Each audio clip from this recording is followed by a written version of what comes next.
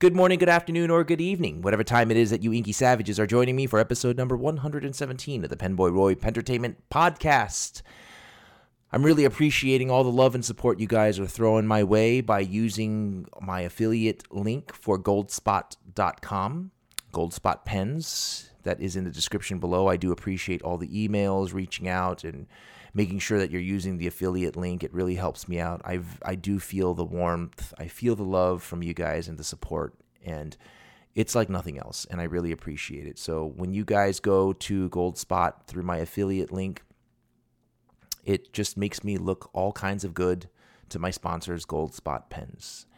And don't forget to use coupon code ROY at checkout for additional savings on most products on the Goldspot store. So some brands are very stingy. You can't get an extra discount, but it is what it is. But for the majority of stuff, you can. Just use coupon code ROY and use my affiliate link.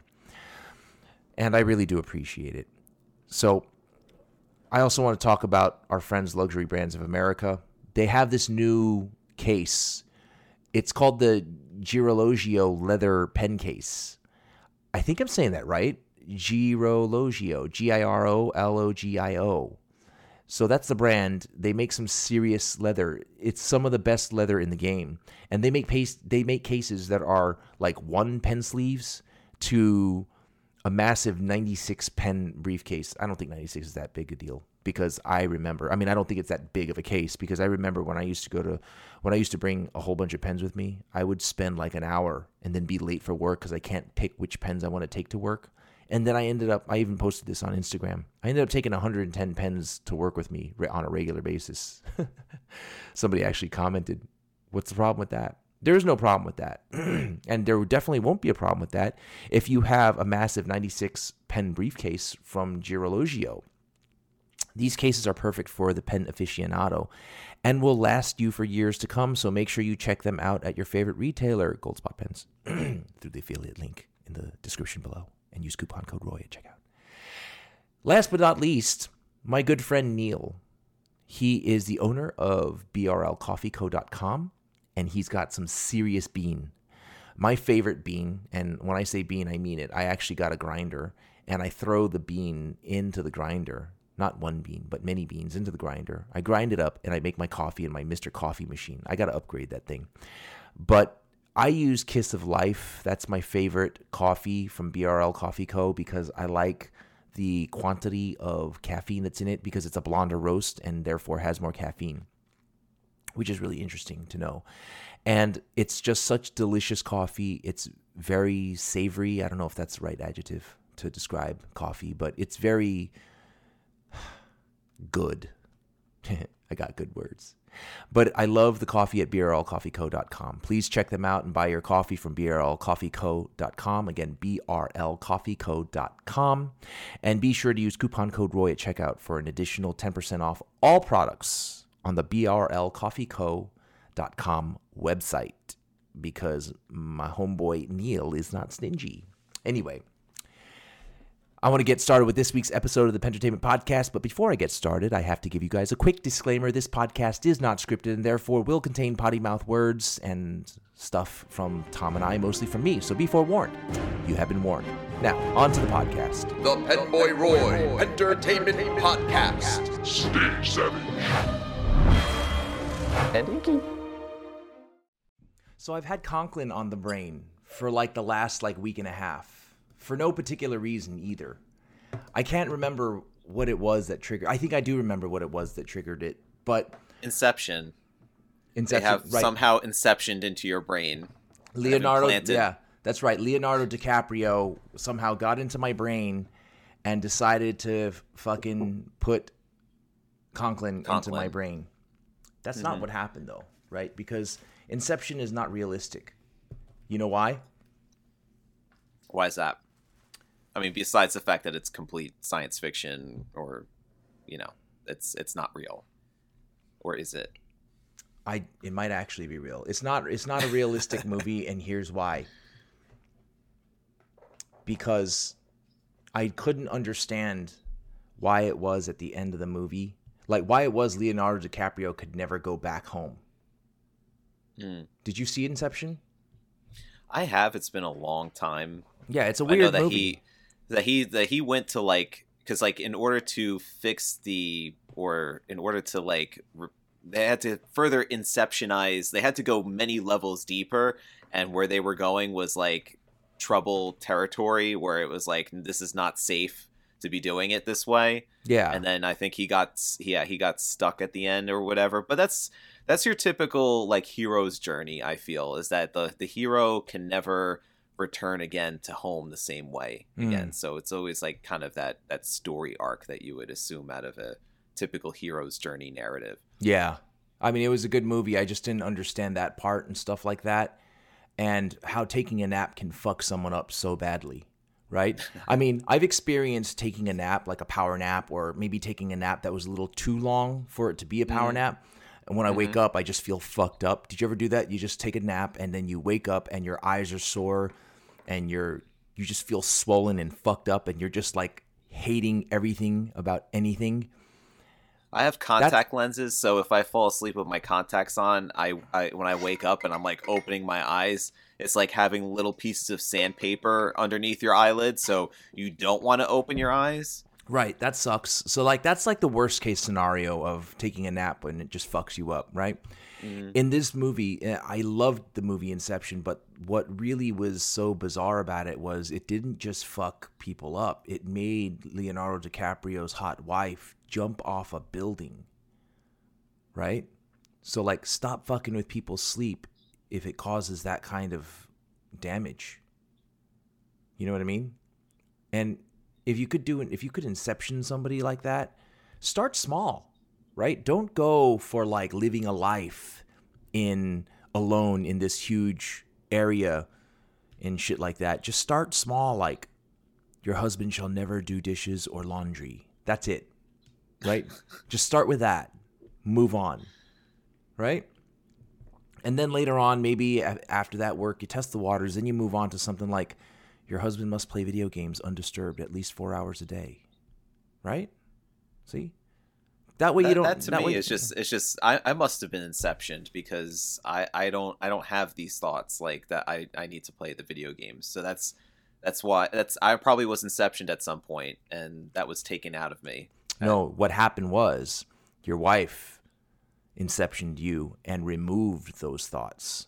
That's what I mean. Like, I was inceptioned. Somebody inceptioned me and took those things out of my head. You should just go up to your wife right now and be like, how dare you? How could you? No, but anyway, going back to what we were originally talking about, I've been having Conklin on the brain, and it wasn't because Leonardo DiCaprio inceptioned me. It's because, well, actually, before we go start, Tom Hardy was the coolest character in that movie. I'm sorry. He just was. So, Tom Hardy's the coolest character in any movie that he's in ever. Okay? So, that's a bold statement, because I could have said Brendan Fraser is the coolest character in any movie that he's ever in ever, but I didn't. Oh, no, I see. You're trying to redeem yourself. I'm trying to... Though you just mentioned Brendan Fraser again, I doubt that's going to happen. So right. So let's go back to talking about the Conklin Durograph. I don't know why. You know what I think it was? So after all the discussions that you and I had, and we had, Josh and us had, about the whole TWSBI thing and how pissed off I got about the whole TWSBI thing, because it's like this email that I'm reading that TWSBI sent out to all the retailers talks about how unethical it is for Narwhal to copy the piston mechanism of TWSBI. But TWSBI blatantly and nearly Xerox copied all the piston mechanisms in Pelican M800s, and also the vacuum fillers of the Pilot Custom 823 and the Visconti power filler and all that stuff. So like, they did the very same thing that they're now using illegal tactics to manipulate retailers to ban and cancel Narwhal, right? So that really just put a shade of darkness over TWSBI for me, and really just made me feel bad, because that's just bullying. Again, what does this have to do with Conklin, though? I'm going to tell you. So, okay.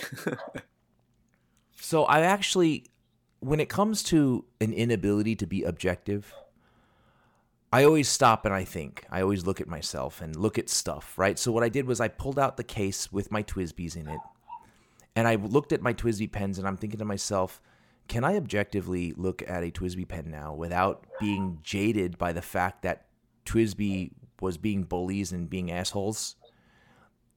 Will I look at a TWSBI pen and be like, this is shit, I'm never going to touch it again? Or will I look at it as a pen separate from TWSBI or Phil, the owner of TWSBI?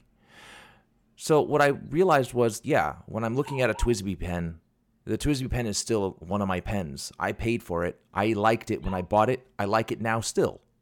So this drama to me isn't going to make me burn all my TWSBI pens or throw them all out. I paid for them. I'm still going to keep them. I'm still going to use them. Will I buy more? And then honestly, if there's a new one that comes out that I really like, yes, I will. Because I think being objective is important. And I guess canceling a brand because the owner's an asshole is not something I'm about. But will I buy it if I'm not going to buy any more Ecos because I have some. I'm not going to buy more Diamond 580s because I have some. I'm not going to buy more VAC 700Rs because I have some. I wasn't going to anyway. Now, let's say they come out with a new acrylic that's just like really awesome in green. Probably going to get it. You know what I mean? Mm-hmm. But I was sitting there thinking about it, and I'm like, I hate the fact that I'm being objective because I'm so pissed off at the bullying tactic.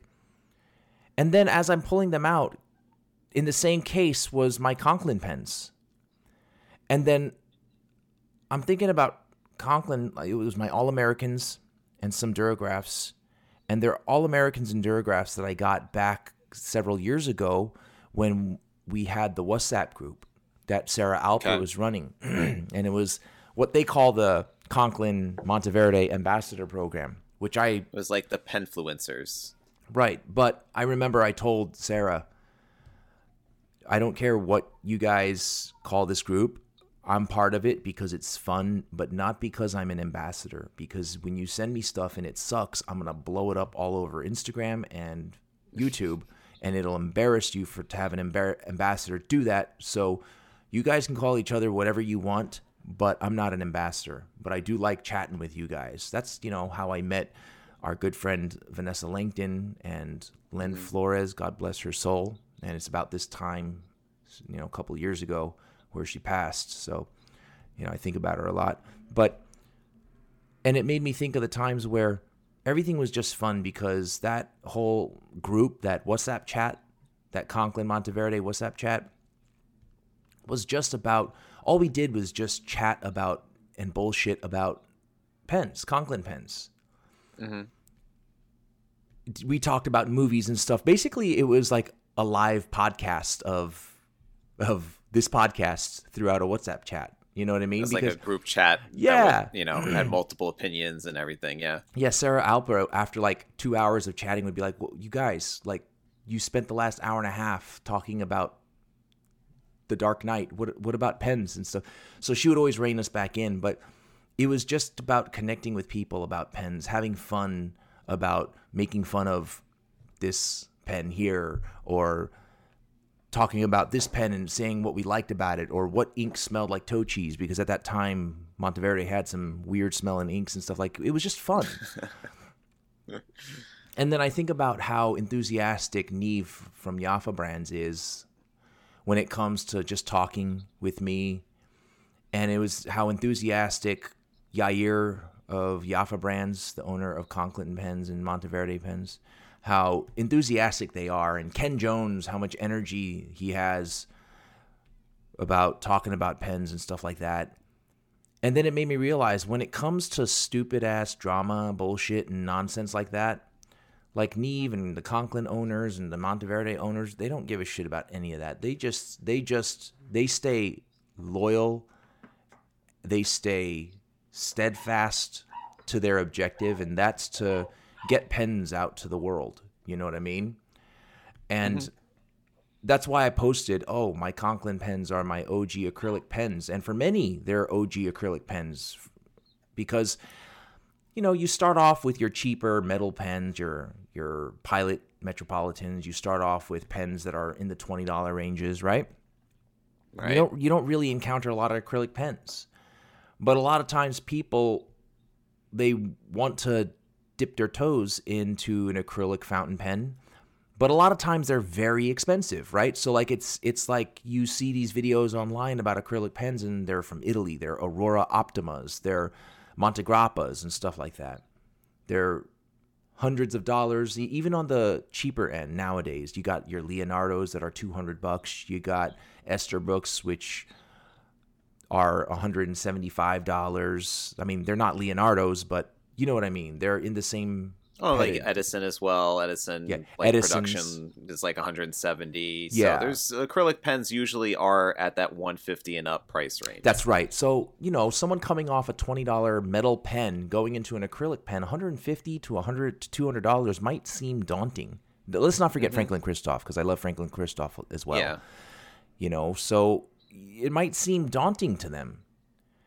Now, without brands like Conklin in Monteverde, and I say Conklin more because I personally like Conklin more, but I think when it comes to quality control and build, they're identical. I just like Conklin more. I don't know why. Because the owner, the original founder's name is Roy Conklin. That's why.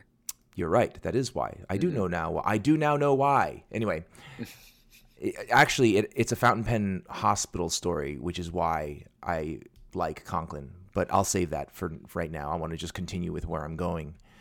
Okay. Without brands like Conklin and Monteverde, with their $50 to $70 price acrylic pens, there's nothing in between for people, right? Or at least when I was getting into acrylic pens, at the time there was no Pen BBS. Really, it wasn't that big in the U.S. There were no pens that were low cost acrylic pens. Like you said, the first step of acrylic pens at that time were Edison's and Franklin Christoph's. Esterbrook STs didn't even exist at the time. Yeah. But then there were Conklin Duragraphs and Conklin All-Americans, and they were, for me and for a lot of people, the first step into acrylic pens. And it was the first acrylic pen that made me realize, oh, wow, I like acrylic better than metal. Like, there's the quality about acrylic that you can't get with cheap metal pens, and you can't get... Or injection molded plastic, too. Thank you. Yeah, with injection molded plastic. I can't really tell what it is yet, I'm saying to myself, but I like it. It's the glassiness of the acrylic. It's the hardness of the acrylic. It's the texture, the feel. I always called it the cat's eye look, how when you can kind of see through it, but you can't, light refracts off it. I really enjoy it. And everybody likes to give Conklin shit, and I understand why.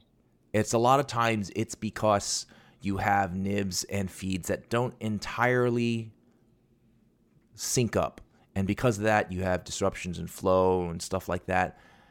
There's easy solutions. I personally don't think you should do those solutions, but they do make these pens. They make them inexpensive, and they do the best that they can. They get into people's hands. A lot of times people have success with them, and then every once in a while people don't have success with them. But people are more willing to blast out bad information, not bad information, meaning like it's incorrect information. I mean bad news. Experiences more so than good experiences. But I maintain that if everybody that ever owned a Conklin pen decided to share their experience, every single person in the country, in the world that has a Conklin pen shared their experience, I think the majority would be good. Because in truth, the majority of Conklin pens that I have always been good. There's been a couple that weren't good, but those couple don't speak for the whole. You know what I'm saying? Right. So, I don't know. I've just thinking about how the Conklin mission or the Jaffa brand's mission is just pens. They don't care about drama. They don't care about who copies them. They don't care about if someone's copying them. They don't care about this, that, and the other thing. Or maybe they do. But they certainly don't. They're certainly not petty. They're just all about fun in pens. And when I opened up my case and I saw my All-Americans and Duragraphs in there, I just remember conversations with Neve several years ago when this WhatsApp group existed. We would kind of be talking to him. He was like, I don't care. Whatever you guys want so that you have fun. That was his attitude. That was his mentality. Just, you want this? Okay. You want to do a giveaway here? Yeah, sure. Go ahead. You want to do this? It's a great idea. It's fun. Let's do it. You know what I mean? All he cared about was Right. just spiking the enthusiasm of fountain pens. Yeah. So it brought me immediately, seeing the Conklin pens brought me back to when I first was new into fountain pens and getting into acrylic pens and discovering the appreciation for materials such as acrylic and stuff like that. Now, they're not the finest acrylics on the planet. They're stock acrylics. You know what I'm saying? They're not like Italian poured acrylics. They're not special custom acrylics. No. But had it not been for these pens, it might have been a long time before I went out and spent $170 on an Edison.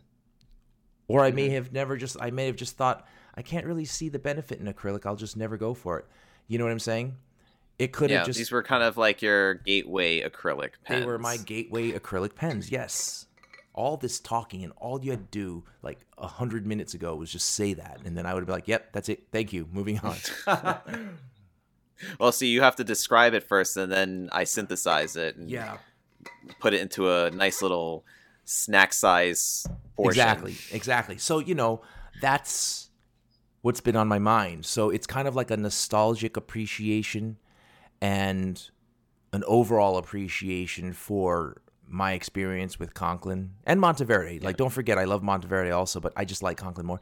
But well, I think also too is that you have a lot of positive connotations with the community in that regard as well. Yeah, because these were some really fun experiences you have with other people that remind you that the pen community or the pen industry is filled with a lot of, good natured, like just love for writing and love for getting fountain pens into people's hands, and is usually 99% of the time about that goodwill natured spirit. Like, that's the spirit of the things, is that it's not meant to be like a cutthroat industry of like, it's like this person is trying to do a corporate takeover and this one's suing this one and stuff like that. It's like that's like the ugliness that you want to not be reminded of, right? That could exist in business, right?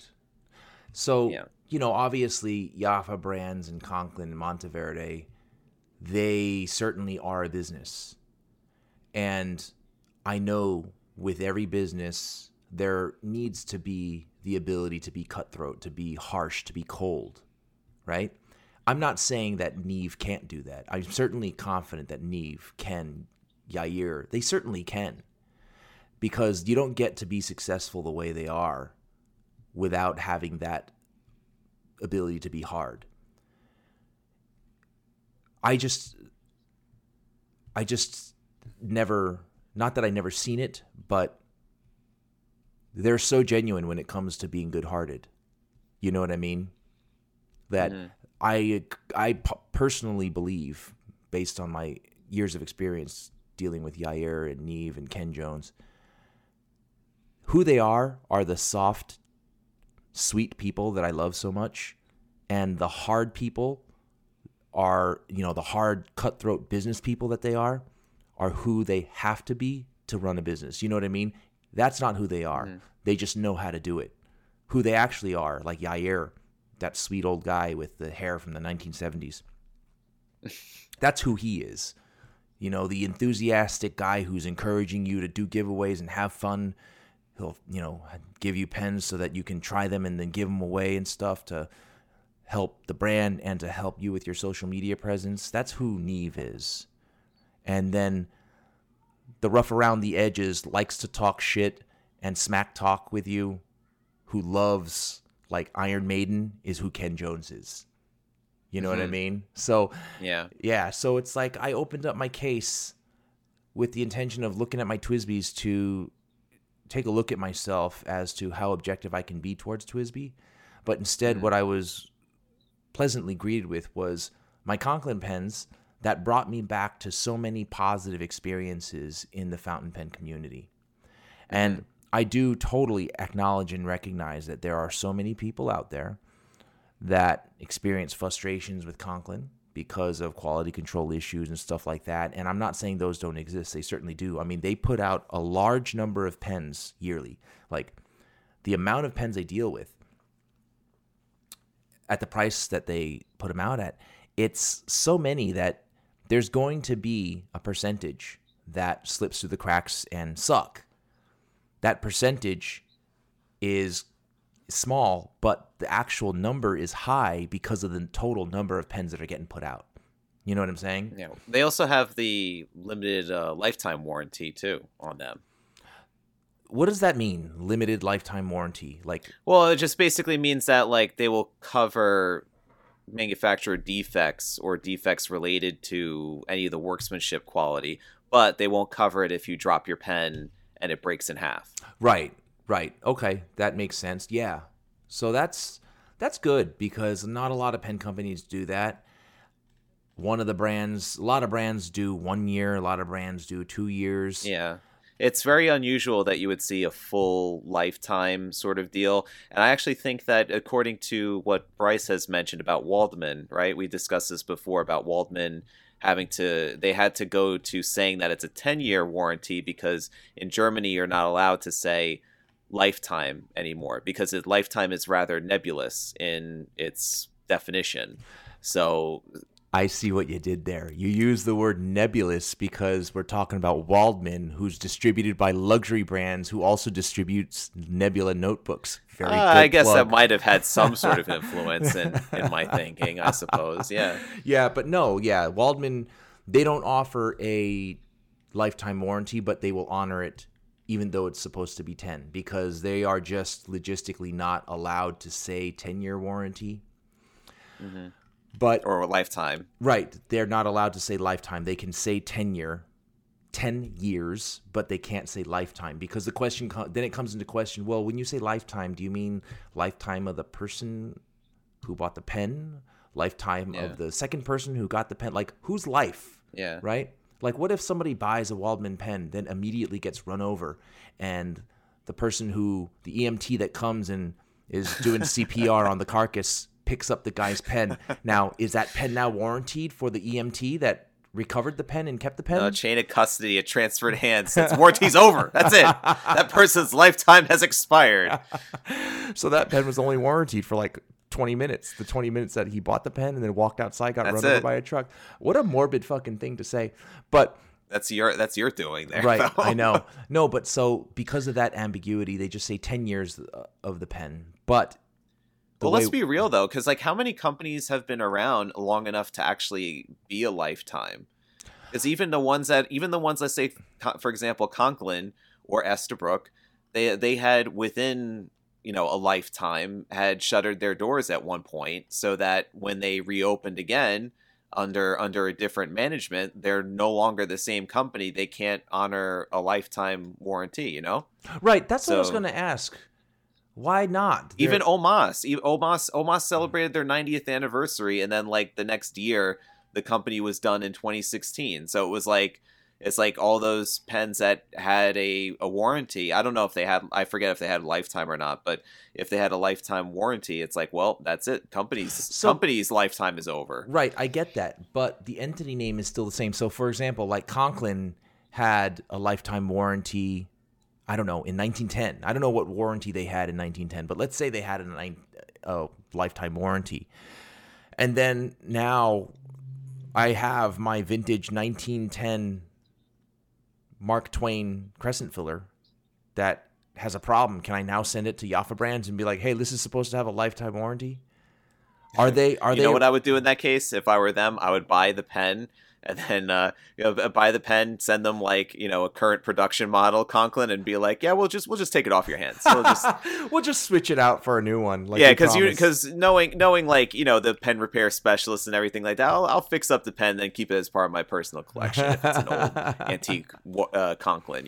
Yeah, but same thing with Estabrook. If I had an Estabrook J pen, Estabrook can't warranty the Estabrook J pen, but they're also Estabrook, so shouldn't they? Mm-hmm. Like, I wonder what. Well, I know for Parker Waterman, they've done. Just let's say Parker Waterman's been around for such a long time. I say it both at the same breath because they're owned by Sanford, who's then owned by Newell Rubbermaid, so they're basically kind of attached at the hip, let's say. Mm-hmm. So if they've encountered any warranty issues with pens made in, let's say, the 90s or the 80s, I know that their after sales service center is actually still based in Janesville, Wisconsin, that they will, let's say, just offer to replace the pen, but they'll replace it with like a newer, current production model.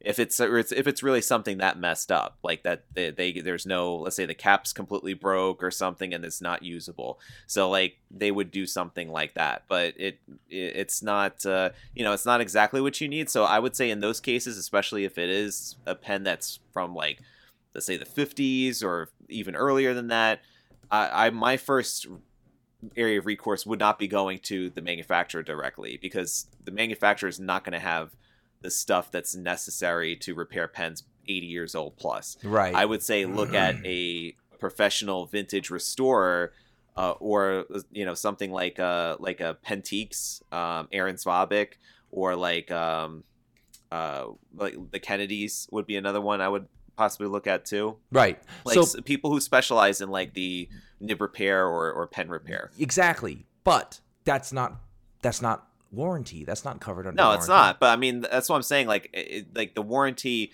even if you have a slip of paper that's in the original box and it says, oh, this is a Waterman 100-year pen and it's good for 100 years, and like you could return it and like we'll repair it or replace it or whatever. I still would not bring that to the manufacturer. It's kind of like bringing the car back to the dealership. It's like, it's like if it's a specific problem that that they could fix, sure, but like mostly if it's going to be vintage, they're probably not going to be able to do anything for you. They're just going to be able to offer you something that's newer and definitely not as unique and as precious as what you have. Right. I hear you. I totally, that makes complete sense.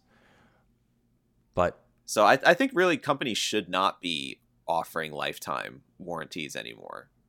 I think they should just be real and just say, like, we'll give it like how Waldman is 10. 10's fair. I think 10 is enough of a commitment where you're like, hey, you know what? That's a lot longer than I would expect my iPhone to last. Like my iPhone. What is the warranty on cross pens? I'm just curious.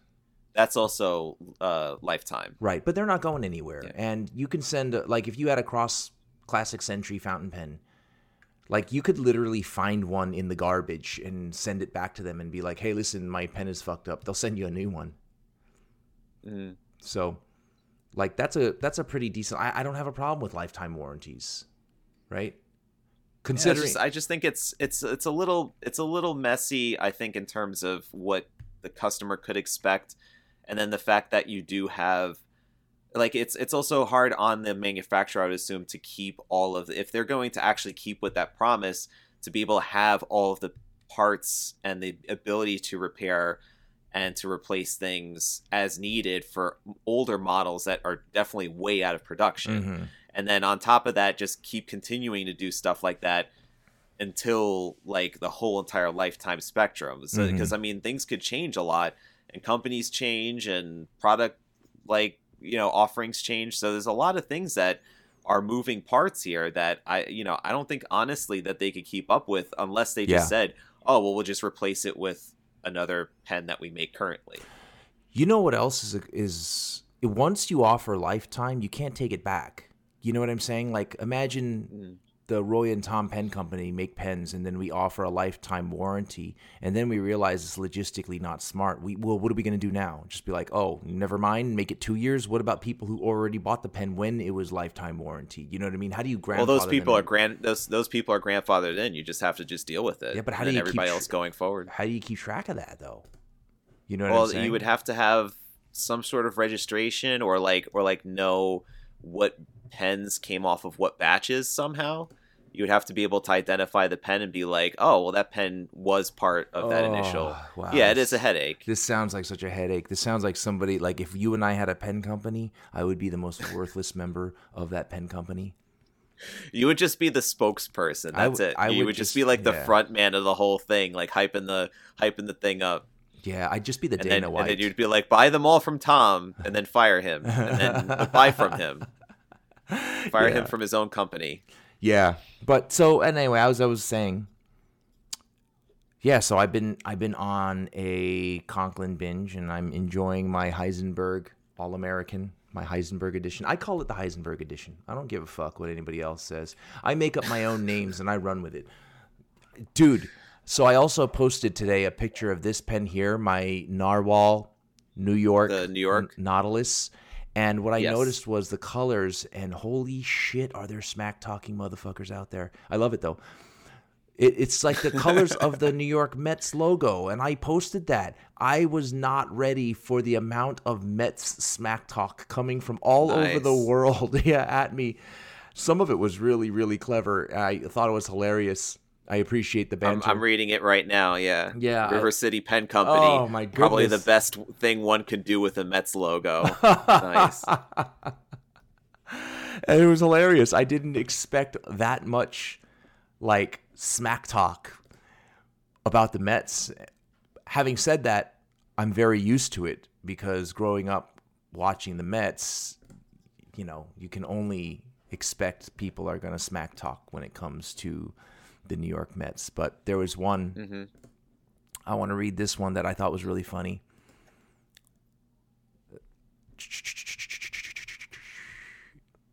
These are also Knicks colors too. No, they're not. So they're the Mets colors. Yes, they are. Okay. There's Mets. Yeah, they're Mets and Knicks colors. Yeah. So the River City Pen Company says probably the best thing one could do with the Mets logo. I just wrote, ouch, shots fired. He writes, I'm a Pirates fan. You can't hurt me. So I wrote, haha. When was it the Pirates last won a World Series again? He says, I can't even remember the last time they had a winning season. And then our lovely friend of Planners and Pens, what a lovely woman. She writes, I'm just hanging around for this part of the conversation.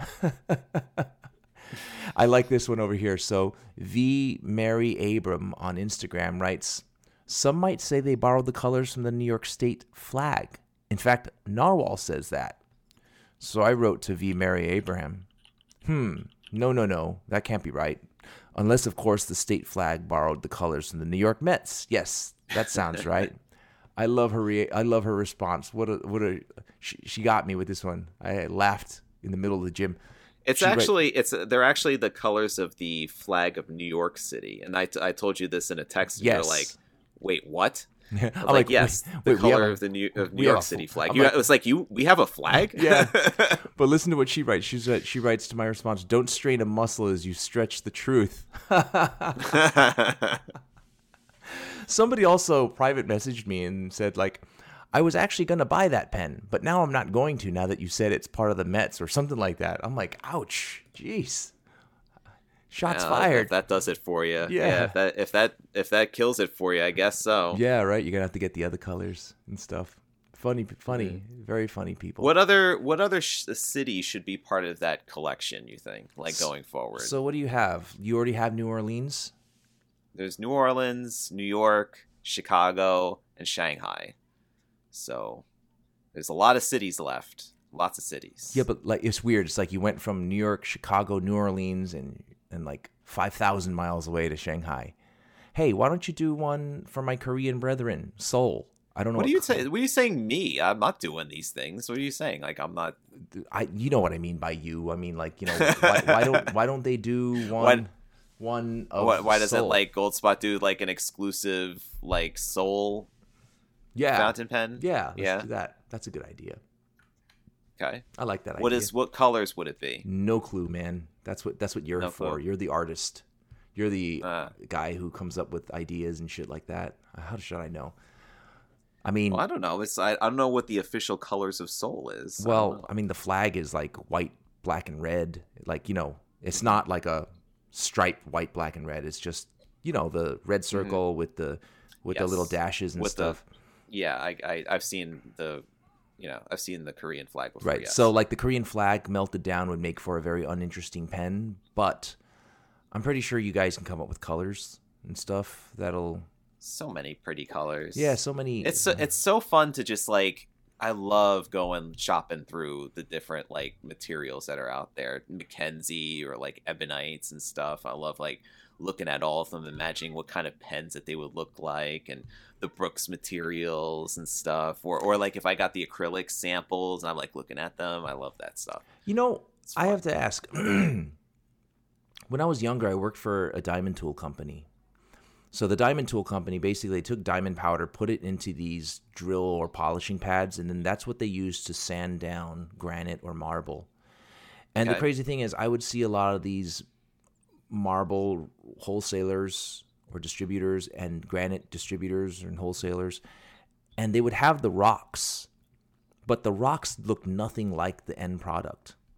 So like the slices of rock just look chalky. They look rough. I have no idea what color it's going to end up being. Right. But they do. Is it like that for picking acrylics? Like when you find acrylics or you're shopping for acrylics, you got to look at this rod and be like, oh, this is not a finished product. So what is this 100%. going to? Yeah. Yeah, it's exactly like that. You have to have some imagination to kind of think of it like, okay, if I'm going to bore a hole through this, how is this going to look? Like, is it going to be translucent? How are the swirls going to look like?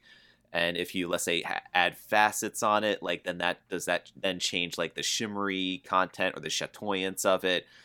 There's a lot of that kind of imaginative process that goes into just like you could look at the raw material and then say, oh, this looks good, but then is it going to look good in the pen shape that you are intending it to be? Or the final polish is different, right? Like the final polish.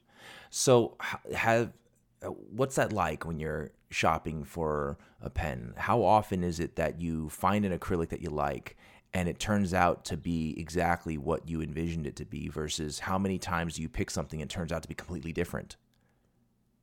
Yeah, I mean, there's just been some instances where, it didn't turn out exactly the way that we had hoped, but when it comes to most part, like usually it comes out better than expected. Oh, which really? Is nice. Yeah. But just sometimes that there's some issues in regards to the material meeting with the machines, then that can lead to complications because of the material being a little bit, brittle or not constituted appropriately to be able to be handled, being able to be bored out and then cut to a specific thinness. That sometimes that could be a trouble. That could be a little issue. Mm-hmm. So. Yeah, but other than that, like as far as like the color, the luster, the vibrancy, and the swirliness, usually you could kind of tell like which ones are going to be more like adaptable to that. Especially like if you look at ebonites, like ebonite rods, if you look at them, their cross section, if you look at the modeled one versus like ones that are just marbled, like they look completely different. Like the modeled ones kind of look like like almost like a flower pattern. Mm-hmm. And those are really wild when you start to polish them into shapes, when you start to shape them up. And those will have like some really beautiful looking patterns, almost kind of like a web, like a spider web. Like Mm-hmm. It would kind of depends on like how you shape the ebonite, but it's really cool looking. So. That's pretty cool. That's pretty cool. Has there ever been a time where you picked out an acrylic, got a pen prototype made, and you're like, wow, this sucks? Well, not necessarily that this sucks, but thought it was going to be too ugly.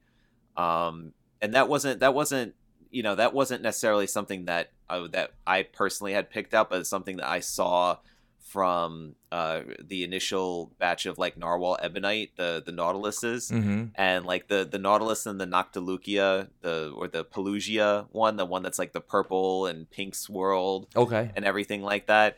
That one initially when I first saw, I was like, huh, that kind of looks a little funky, but I was just like, I couldn't argue with all of the people that decided it's like they needed to have that pen. I was just like, all right, well, I guess my taste is, I'm off on this one. I'm not right about this. Well, I mean, that's just a case of where your taste was your opinion on the material, and your taste just was the minority decision.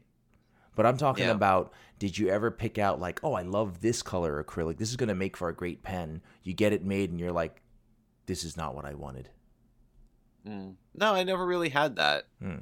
I don't think I had that. It's just like I said, it was just more about sometimes having some issues with material being a little bit too on the brittle side and not, shaping up to be a good like pen material and leading to a lot of lost pens. But other than that, like in terms of like aesthetics and everything, usually everything is really nice. Like it hasn't turned out where one's like just really just awful and ugly looking. So that's cool. Who makes those decisions at Goldspot most of the times? Is it, when it comes to like the exclusives, is it mostly you, or do you and Kieran and Sal like huddle up and talk about it, or do they leave it up to you most of the time? We it's a group effort because it's like usually I'll be like kind of the liaison going back and forth and getting samples and discussing like changes to be made, but usually unless it's like a pet project of mine, like let's say the pizza pen was like something that we talked about first, and then like Chris and I worked on, and then we were fine tuning that as it went along, and that was like kind of like our thing. And it's like usually it's a group effort because usually we'll pass it to Sal and Kieran. So they give us our feedback. We look at it from the office point of view too. We get a few other people's feedback, and it really is kind of like a group effort, so that way we get a lot of different influences, and people also have a finer like idea of like what they know from their own customers. So it's like we talked to Dina, Asha, and just kind of getting an idea of like, do you think people would go for this? It's that sort of thing. So that sounds like a whole lot of bullshit. I think it's all you, and you just don't want to get fired, so you're giving everybody else credit. No, it's definitely not that. I know, it's I'm kidding. Not that at all. I'm kidding. Yeah. I'm kidding. But like something like the like coffee stuff, I usually will also throw to, or like for example the retro the Christmas lights one, I had to show to my wife because I was like, what do you think? Because like she's totally big into Christmas, loves Christmas Vacation. I was like, what do you think of this? And like, what do you think of the top finial with the squirrel and everything? She's like, I love it. So it's like, it's, it depends on like the theme too. So like send it, we discussed the whole Mozart thing. So like, is it authentic to Mozart? It's like, so we, to somebody who you could trust their opinion, that we're doing the right thing here. Yeah, no, I hear you. That's cool. So as you were talking, I was messing around with my Conklin. Like I said, I'm on a Conklin Durograph and Conklin All-American Bench. I was noticing some things that I wanted to talk about that I thought was really cool when it came to... So Conklin has made several refinements over the last several years with the production of their pens, right? So starting with, they upgraded their nibs from whatever Chinese manufacturer that were making their steel nibs to everything now is Yovo nibs, right? Mm-hmm.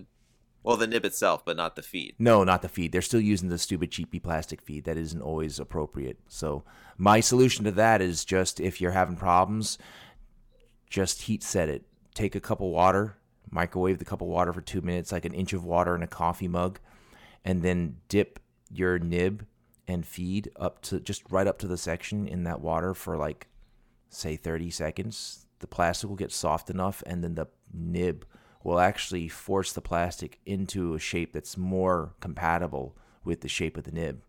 And I always find that that's just enough to make it work just fine after that. I never really have an issue after that. Mm-hmm. So, I mean, we could talk more about that later, but the thing I want to talk about was they use Yovo nibs. That's an upgrade. Another upgrade I've noticed with the Conklin Duragraphs is in the threading of the section to the cap. So with an older Conklin Duragraph, and I'm saying couple years old, what I notice is the cap rotations are usually about 1. Sometimes they're 1 1/10, 1 and just a bit more, or maybe just under 1, but if you keep turning it, it can tighten just a little bit more. You know what I mean? So it feels like there's never an actual articulated stop to the capping of the threads. And it always feels like the threads were just somewhat unrefined and clunky. Now, I didn't feel this way before. I feel this way now because recently I purchased the amber acrylic and the forest green Conklin Duragraph. And what I noticed was for both of these, The threads are more refined in that it's exactly one rotation to cap and uncap on both. They feel more refined. They don't feel as clunky. And when you're done capping, it comes to an articulated stop. It doesn't go anymore. It just won't. You know what I mean? It's like there's a small lip or shelf somewhere in here where it just stops, or the threads just stop. You know what I mean? So it's like I was saying with the older ones. Despite your man wrenching right. of your meaty fists, right. turning that cap and basically creating new threads on the barrel as you turn it. Right. No, but with the older Conklin Duragraphs, once it kind of stops, you can kind of just eke out a little bit more of a turn, so it doesn't really have an articulated stop. So I noticed that, and I was like, holy fucking shit, is this something that they deliberately did? So I texted Kenny Jones, and I was like, hey, and Neve, I was like, hey man, I'm noticing something. Did you guys refine the threads in the Conklin Duragraph? And they both almost responded at the same time. Yes, we're always trying to find ways to just make refinements on the design of the pens. So they don't stop, and they didn't stop to tell anybody that either. You know what I mean? Right. So I think that's really great. I think it's really cool. And the reason why that's important to me, and I know that might not be important to a lot of people, but the reason why it's important to me is on the older Duragraphs, you know how I said once it comes to kind of like a squeaky stop, I can just eke out a little bit more of a turn just because I have a habit of tightening things too much?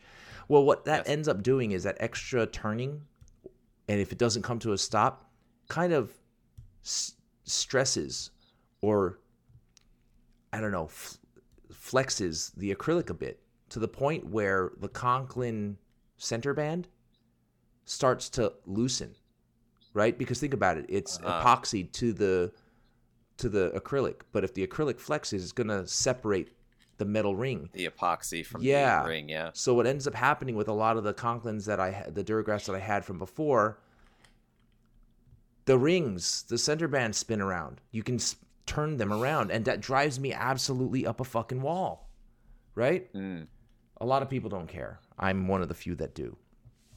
But now this major improvement has now led to also that elimination of the issue of the bands moving around. Right, and the band moving around is only an issue that people will encounter if they're over tighteners like me. Right?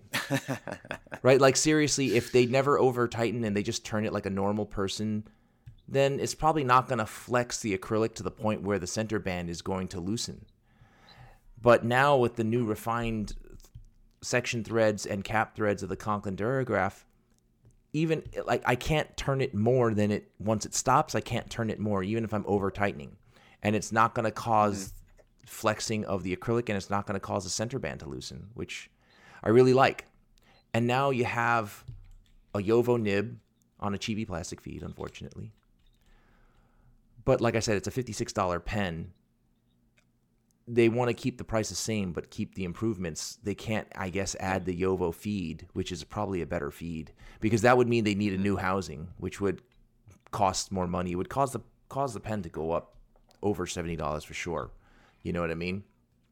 Right. But but like I said, I didn't have these are two Conklin Duragraphs that I purchased, and with these two, I haven't had an issue. I didn't even heat set them or anything like that, But I do know that there are people who do have issues, and what they find is, the ink will starve or stop. It's just because the chibi plastic feed is a straight feed, and sometimes there's too much of a gap between the straight plastic feed and the curve of the Yovo nib. And the feed is actually sometimes straight, so it's actually pushing up against the nib, opening the tines. But if you heat it to the point where it just softens a little bit and then the nib actually forces it into shape, it really resolves a lot for me. You know what I mean? That's cool. Yeah. I think that might help a few people if they have issues with Conklin pens. So. Right. And listen, like I said, should they do that or should they have to do that? Absolutely not. But it's one of those tinkery sort of things that if you know what you're doing and you've done it before, then you don't mind it so much. But, especially if, like you said, it's a price point and it's also kind of a stepping up for people who are starting out with, let's say, Pilot Metropolitan, Lamy Safari, Kaweco Sport, and they're like, I want to try an acrylic pen.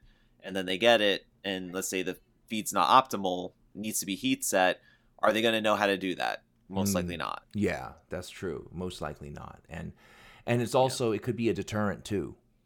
And I don't want that either. Also, you spent extra money on something that is not working as well as, a pen that's already out of the box working. Mm-hmm. Like, let's say a Safari or All-Star or whatever. Yeah. Sport.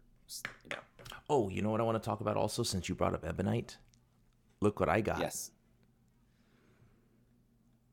That's a stipula? No, it's a wancher. Or no? It's a wancher true ebonite. Oh, okay. And the little roll stop threw me off because I saw it looked like the stipula leaf.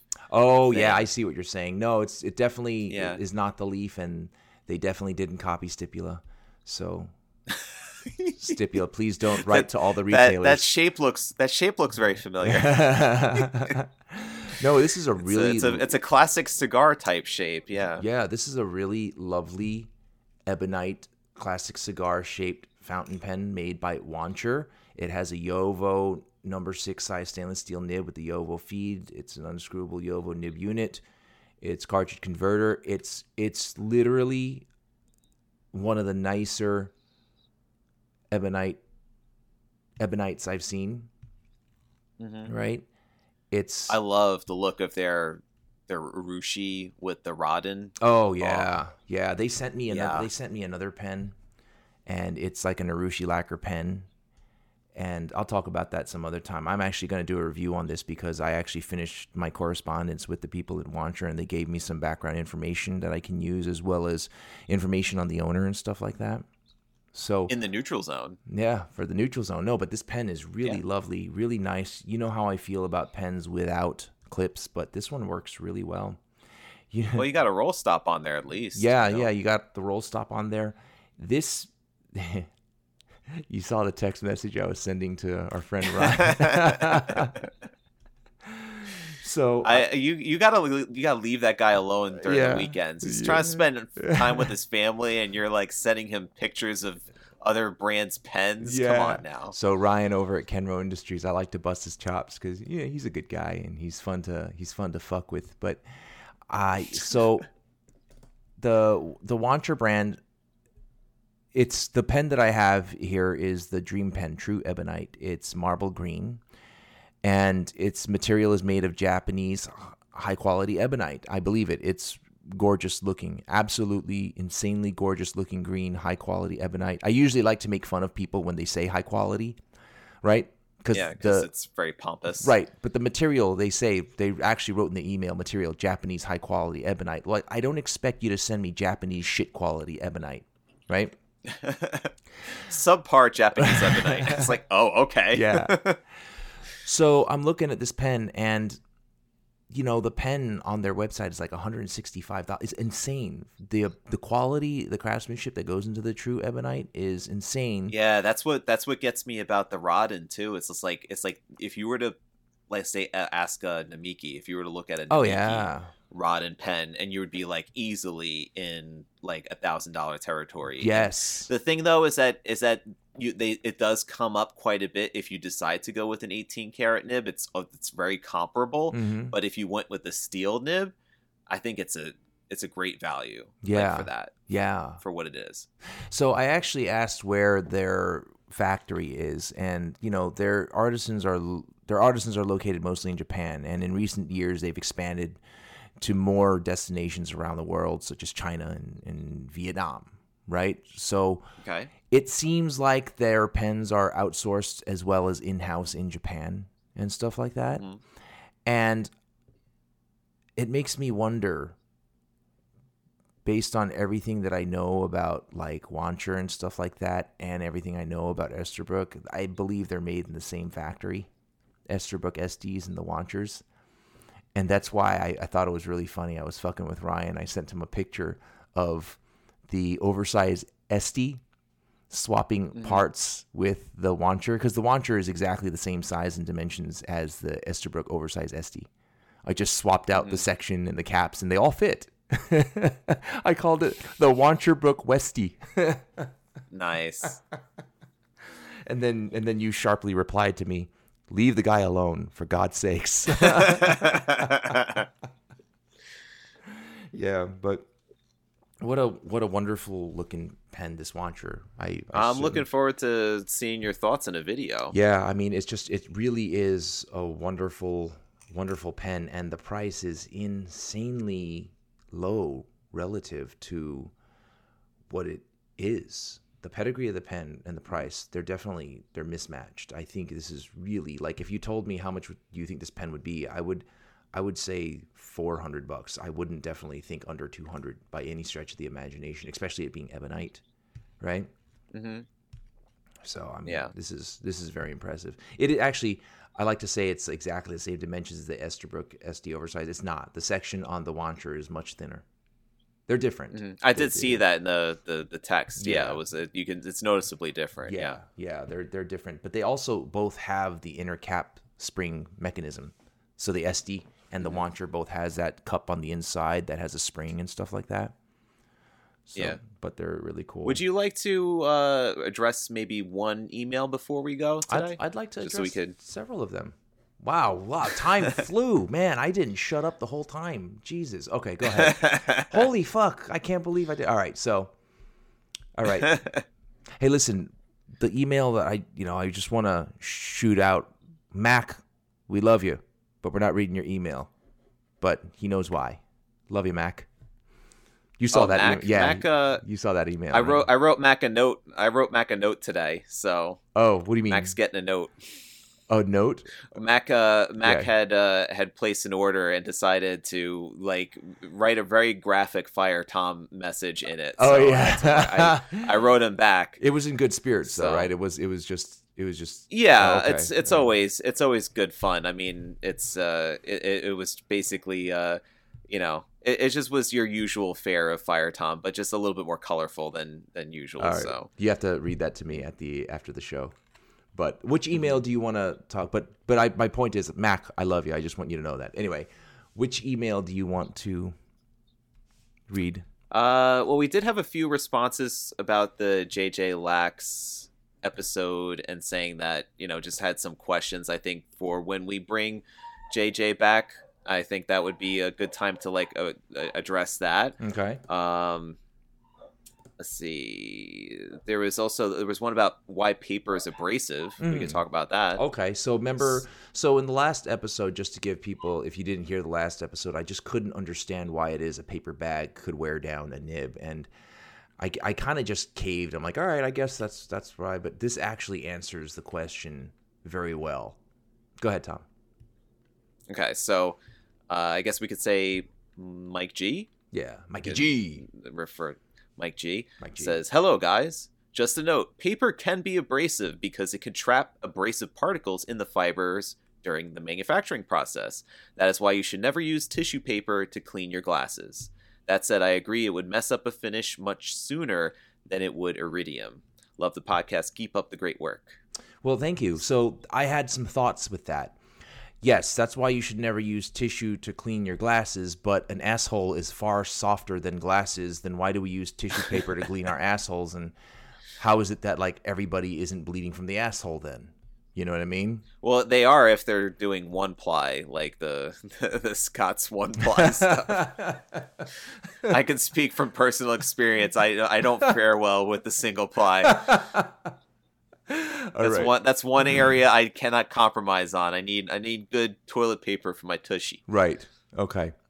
So yes, but I definitely see that the paper fibers can trap particles that could probably wear down that could be abrasive and wear down your nib. I that answers it for me.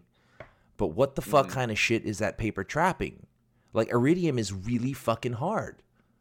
What are you in a diamond dust industry where you're throwing rolls of toilet paper in paper bags into the air? Well, also too is that the amount that needs to be adjusted is so minute because the iridium's already polished to begin with that you're just talking about little tiny molecules basically that just need to be shaved off at some point. Right, but it needs to be.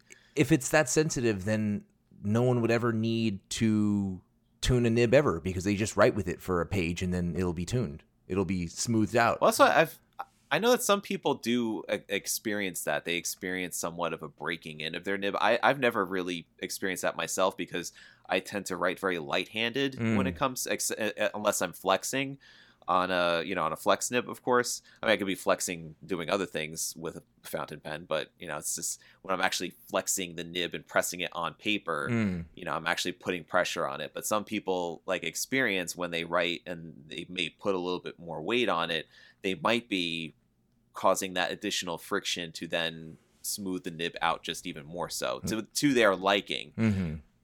Sure. To their particular handwriting style. Sure. So we also had another one from Jake about the episode with JJ Lax, and he wrote, "Can we fire Tom and replace him with Mr. Lax?" I was like, reading that, I was like, oh, thanks. And he says, he's like joking, but seriously, the 2 episodes with him are great. I would love to hear more from him on nib grinding and tuning. So there you go. We should definitely consider having Joshua on again and then discuss more of that. But he also said earlier this week I bought some whetstones and decided to try grinding some nibs.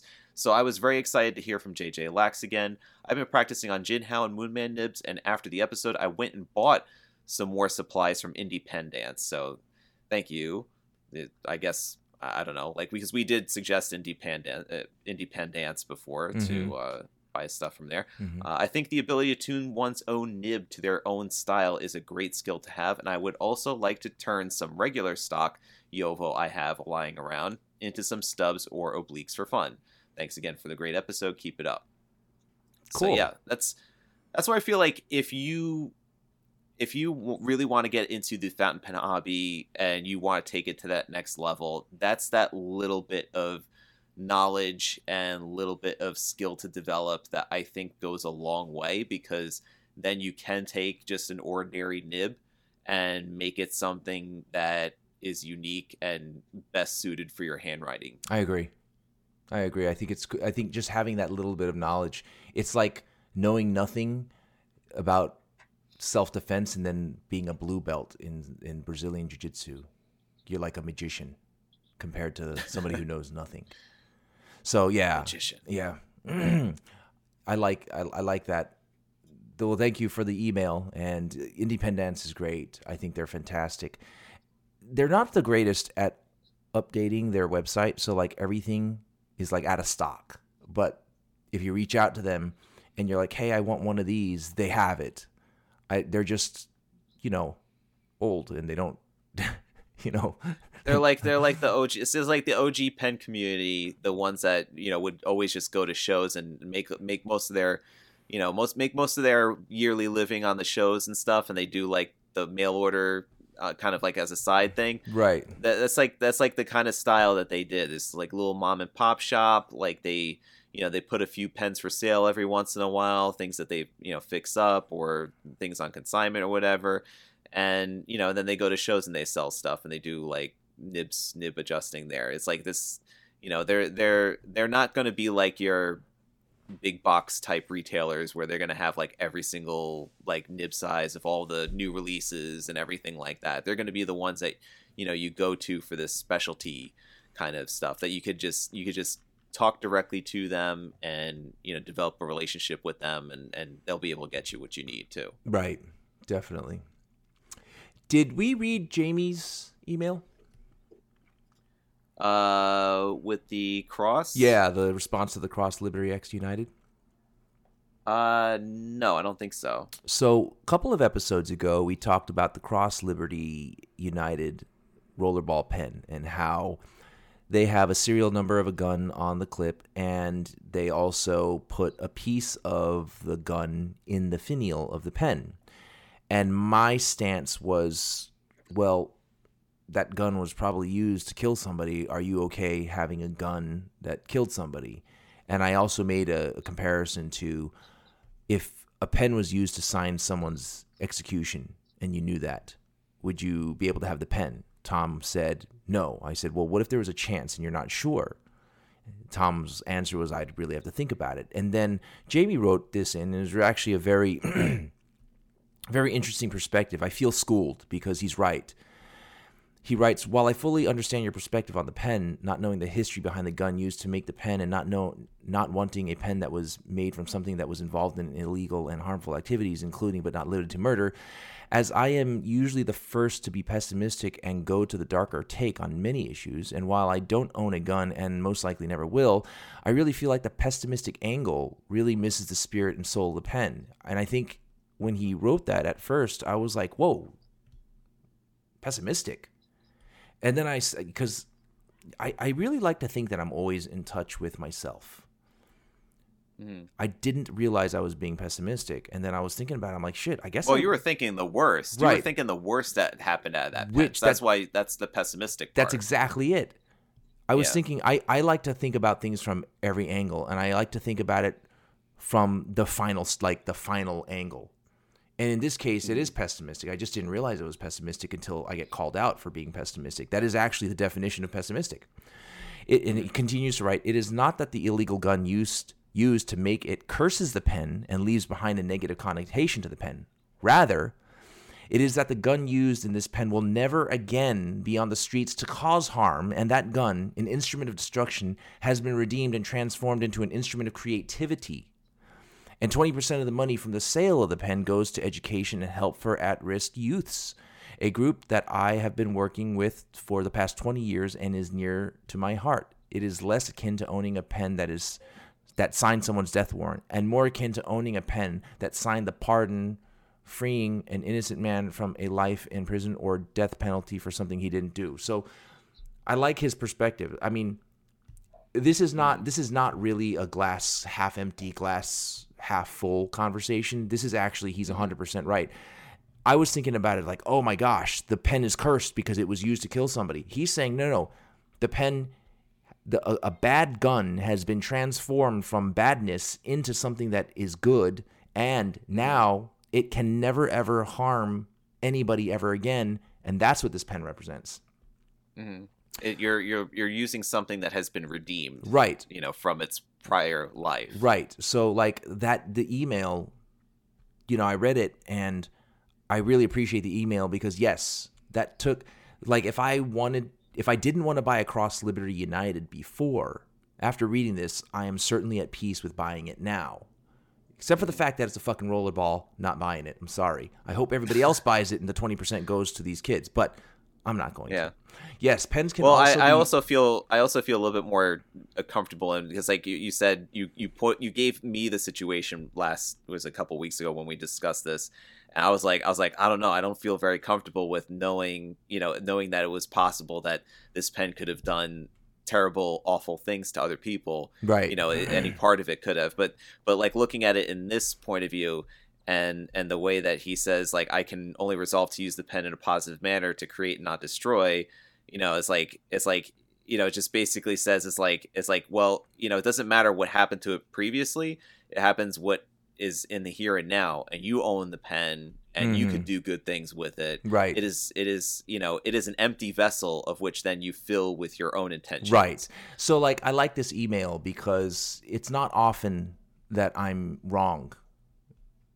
I'm almost never wrong. But in this case, I don't feel like Jamie and I have different perspectives on the same thing. I just think that he's right. You know what I mean? Like it's great that their pen that was a gun that was used for murder can never do it again because that pen exists. You know what I mean? Right. So it's like the pen is mightier than the gun. So I like this email because it really did change my mind about the Cross X Liberty United. You just can't change my mind and make me like rollerballs better than fountain pens. I'm sorry. It's not happening. but write in and see if you could do it. Right. Nobody's going to be able to do it. I'm telling you right now. You just can't.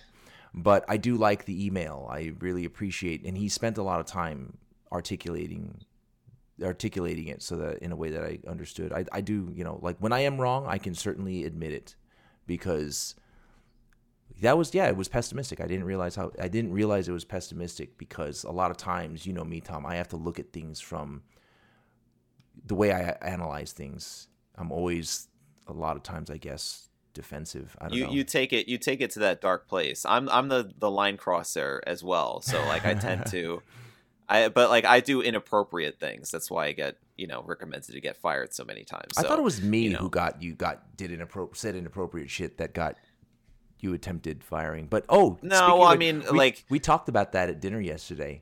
So did you? Yeah, Kieran and Sal and my friend Danielle and Shion and my wife, we were all having dinner at Carbone in New York City. By the way, this place is insane. So my friend Danny was able to get reservations like 2 weeks in advance, and it's really hard to get reservations. I don't know who he knows, but like this place is allegedly like turned away George Clooney because he couldn't get reservations in time and shit like that. Nice. Yeah, but it was you are more important than George Clooney right now.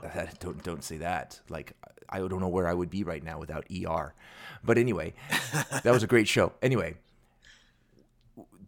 I was eating pasta yesterday, so I broke keto. Yeah. But my friend Shion's looking at me. She's like, "Oh my God, Roy, you're eating pasta." I'm like, "Yeah, I know. When you come to a place like this, you gotta go for it." So she's like, "It's freaking me out." I thought that was hilarious. Yeah, but I would probably slap the fork out of your hand and be like, "How dare you?" No, but I planned for it. I'm fasting for 36. I'm doing friends an extended don't let fast. friends eat carbs. Right. Then I'm not a good friend because your whole diet is carbs. But yeah, so I had the spicy. There's a dish that Carbone in New York City is known for. I can't remember it off the top of my head. Hold on a second. And it's one of those dishes that are so friggin' good. It's just a pasta dish. It's literally pasta and sauce. There's like no nutritional value in it at all. But it's apparently so good. I mean, that's like also the easiest thing to make in the world. How is it that they make it any better than anybody else does? Okay, so before we go, I got to talk about that. It's spicy rigatoni vodka. It's a $32 pasta. Okay. Oof. I mean, yeah, it's a lot. And all it is like circles, like round tubes, like short 1-inch tubes. Listen. What? I'm of Italian descent. I know what rigatoni looks like. Okay. People might not, okay? But so they're basically little tubes, right? Anyway, in this pinkish reddish sauce, it was like face orgasming every bite. I couldn't believe how perfect the texture of and I don't eat pasta very often.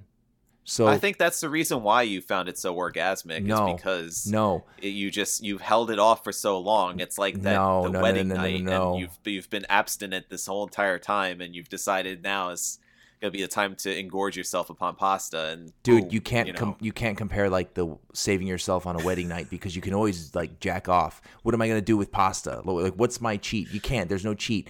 But if I had to break keto for a pasta, the spicy rigatoni vodka is the absolute best reason to do so. It had that perfectly chewy, gummy texture. It was just perfectly. The sauce was amazing. I don't know what the fuck heroin maybe. I don't know what the fuck they put in that sauce. It is so. It's vodka. It's vodka sauce. Oh really? Vodka sauce is vodka sauce is amazing. It's on everything these days. Oh really? But it was it was amazeballs. It was so friggin' good. I couldn't believe it. So I'm glad that I broke keto for that. But Roy, we need to level here because I think you consumed the fats and the carbs at the same time. Yes, 100%. And that's a no-no. I'm gonna have to explain to you scientifically why that is a no-no. Well, I'm actually, so after I do a cheat meal like this, I go through.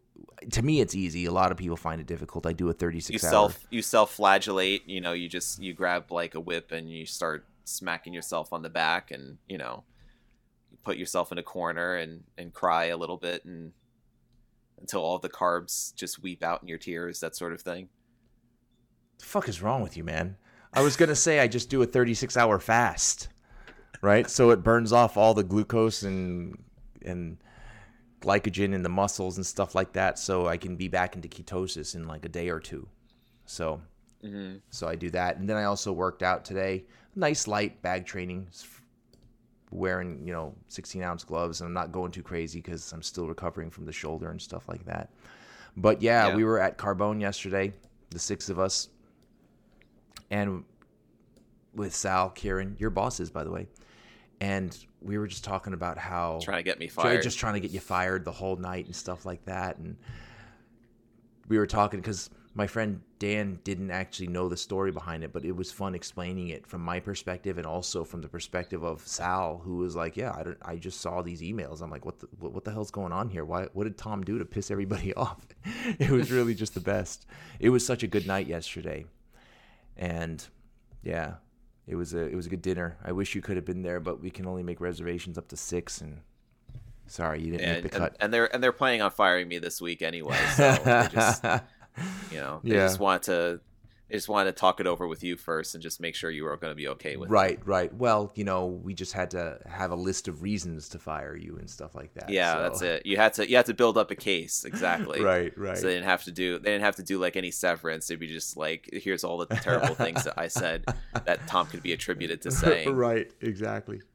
But it was a great night. We need to do it all together though, soon enough. Okay. Yeah. But yeah, definitely. I want to invite you guys over when I put in my big deck in the backyard. We're replacing the deck. Really?